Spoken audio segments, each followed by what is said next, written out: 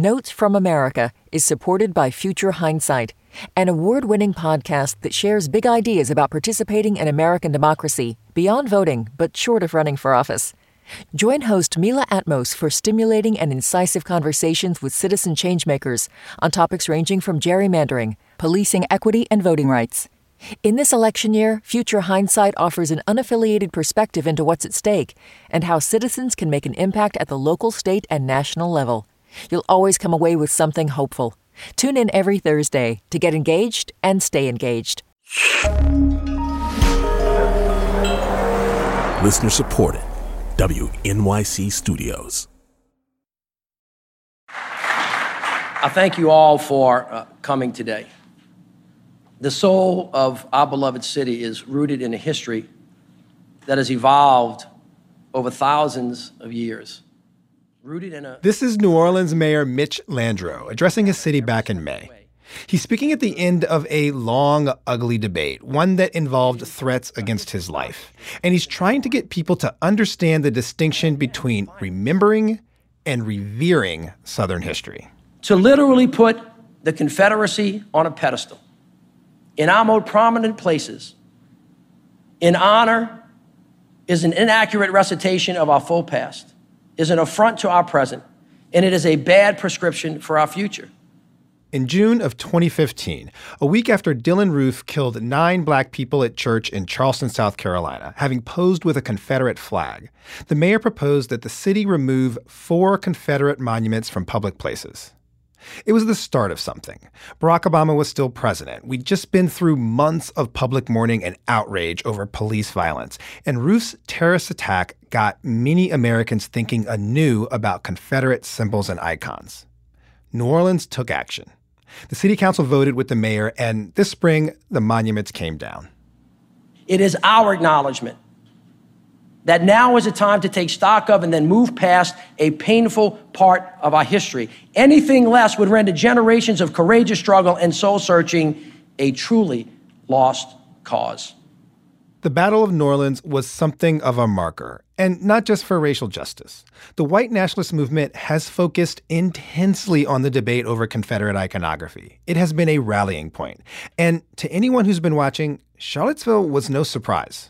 We begin tonight with that breaking news, a horrific scene in Charlottesville, Virginia, a white nationalist rally that descended into deadly violence and chaos.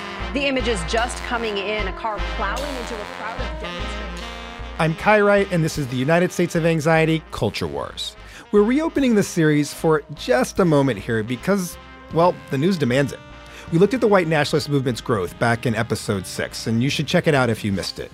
But today, I'm joined by reporter Arun Venugopal, who's been working on a project that's asking us to think about the Confederacy above the Mason-Dixon line and beyond white nationalists. Hey, Arun. Hi, Kai. So before you tell us what you're doing, and heads up, everybody, the whole point here is we're going to need something from you. But before we get to that, Arun, I want to play you one more thing from Mayor Landrieu's speech. Listen to this. All right.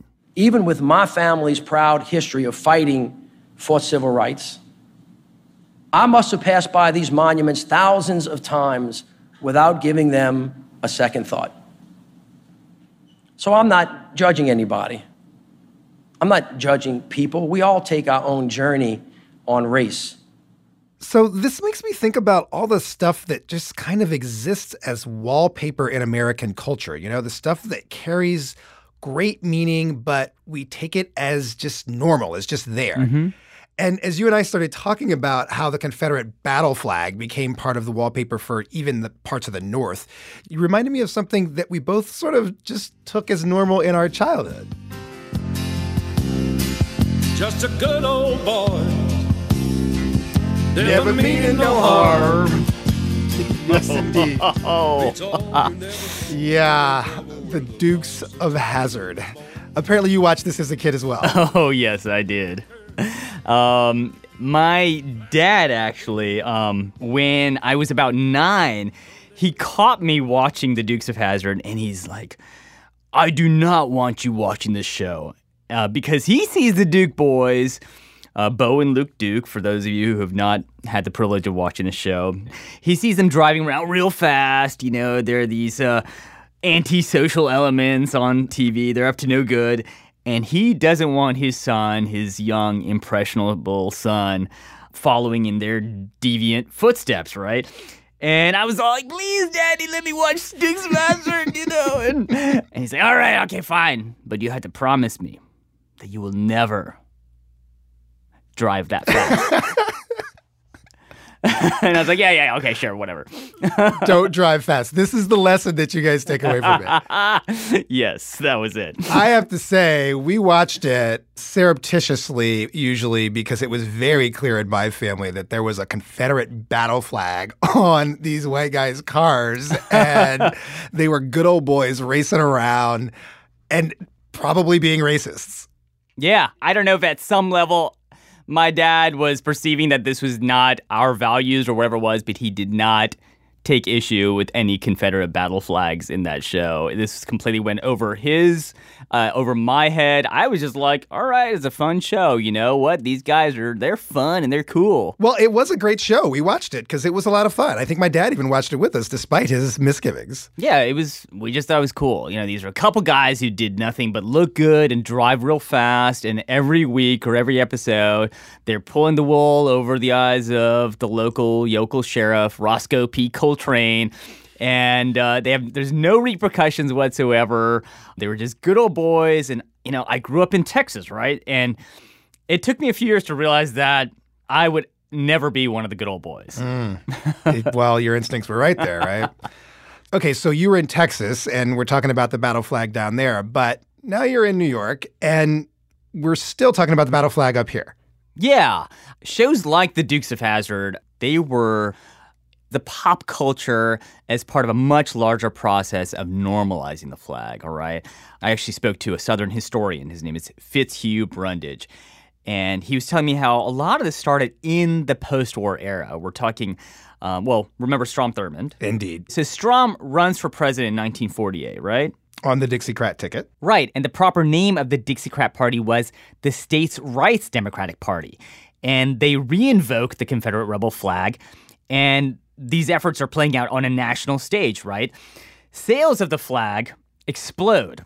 It becomes the symbol of segregation as we move into the 1950s when the civil rights movement really kicks into high gear. And let me just quote the Atlantic magazine.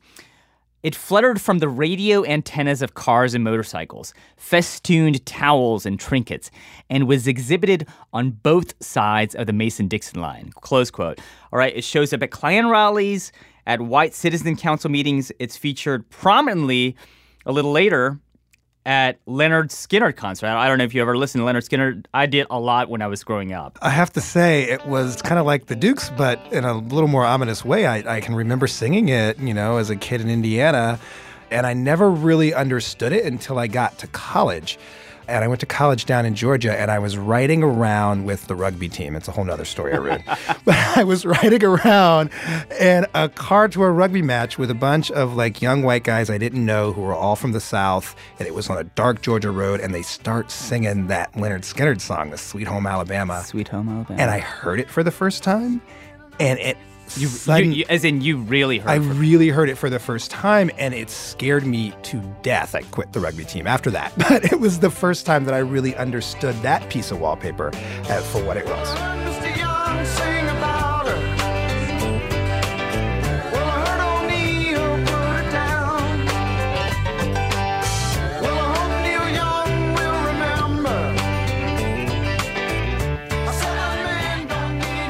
Yeah, and suddenly that switch goes off, which I think for many of us, for all these years, it's just been there in the background. It's a song that's just pretty. It's hummable, I mean, I was talking about this with a friend the other day, a coworker actually.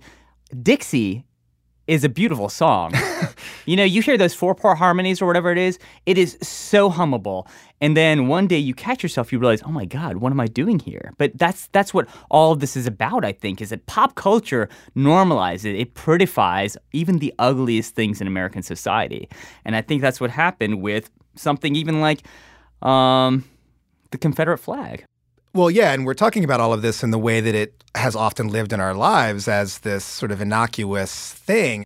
Even when we realize it's there, maybe we're annoyed by it. But meanwhile, these are real symbols for a certain segment of America that mean a lot and that carry violent meaning for many of them. Yeah, and I think it's only at these rare moments of time where suddenly the violence of these symbols is really thrust into the national consciousness, and I think that's exactly what did happen a couple years ago when, 2015, in the immediate aftermath of that attack in Charleston, we saw these images of Dylan Roof with a Confederate flag. And I think it was at that moment when a lot of us were reminded of just exactly what the flag really means. And suddenly the flag is no longer just wallpaper for a lot of Americans. It's no longer innocuous. It is this very powerful idea that has been at the center of racial violence since this country was formed, really. It's after that, the governor of South Carolina, Nikki Haley, she calls for the flag to be brought down. And in response to this, there are hundreds of rallies across the South, but not just in the South. Okay, a lot of these rallies are also taking place in places like Oregon, Washington State, Illinois, Arizona, Minnesota, Ohio, Pennsylvania. And Kai, this brings me to Christina Huntwood. She's an artist, and she lives in the Catskills in New York State. And in 2015, she noticed something. Flags started springing up everywhere, and I just felt like I was surrounded by really frightening people. What is biracial? Her dad's black, her mom's white, and a sixth-generation local, okay? So their family has really deep roots in this county, in Delaware County, New York. And Delaware County is about 3 hours above New York City. Yeah, that's right. And it's in this area called the Southern Tier of New York. And she starts seeing all these flags, and suddenly she has a sense that she is out of place. What makes it worse for her is the fact that these flags aren't just appearing here and there on homes, on the sides of barns. There are vendors at the Delaware County Fair who start selling these flags. And that number increases, 2015, 2016, 2017. There's now about half a dozen of these vendors who sell. So Christina and her friends or allies in the area, they start fighting this. They're saying there's no reason for the fair to sell Confederate flags. But the fair resists. They want to allow these vendors to do that. And their attitude is, you know what, the more vendors, the better, which she finds really offensive. I talked to her just after the violence in Charlottesville. We're a very red county, and there are a lot of people here who still will listen to anything our president says. And I don't know that the incidents in Charlottesville is going to change their mind. I don't know. I mean, Charleston didn't change their mind. So Christina sounds pretty bummed about how things stand now. But honestly, there's another side to this. She's part of an exploding movement that started in the wake of Dylan Roof's horrific crime and that has led to a systematic dismantling of this Confederate iconography all over the country. And that's a good thing. And that's also what we are actually here to talk about, right? Because, Arun, you and WNYC are part of a broader effort to try to understand the Confederate flag's place here in the North. And you're trying to figure out why it got here, who's flying it, who's wearing it, what they're doing it, what appeals to them about it. And you want some help from our listeners in that project, correct? So what are we asking folks to do? All we want you to do is fill out a very brief form that tells us where you've spotted a Confederate flag. We're mapping that anywhere in New York State. We want you to just tell us, and we're going to create a map with all these locations. Okay, so listeners, if you want to participate in this, we really hope you will. Go to wnyc.org/flags. That's wnyc.org/flags. Follow the prompts, enter the information, help us map where we're seeing the Confederacy show up above the Mason-Dixon line. Arun, thanks for working on this project with us. Thanks for having me, Kai.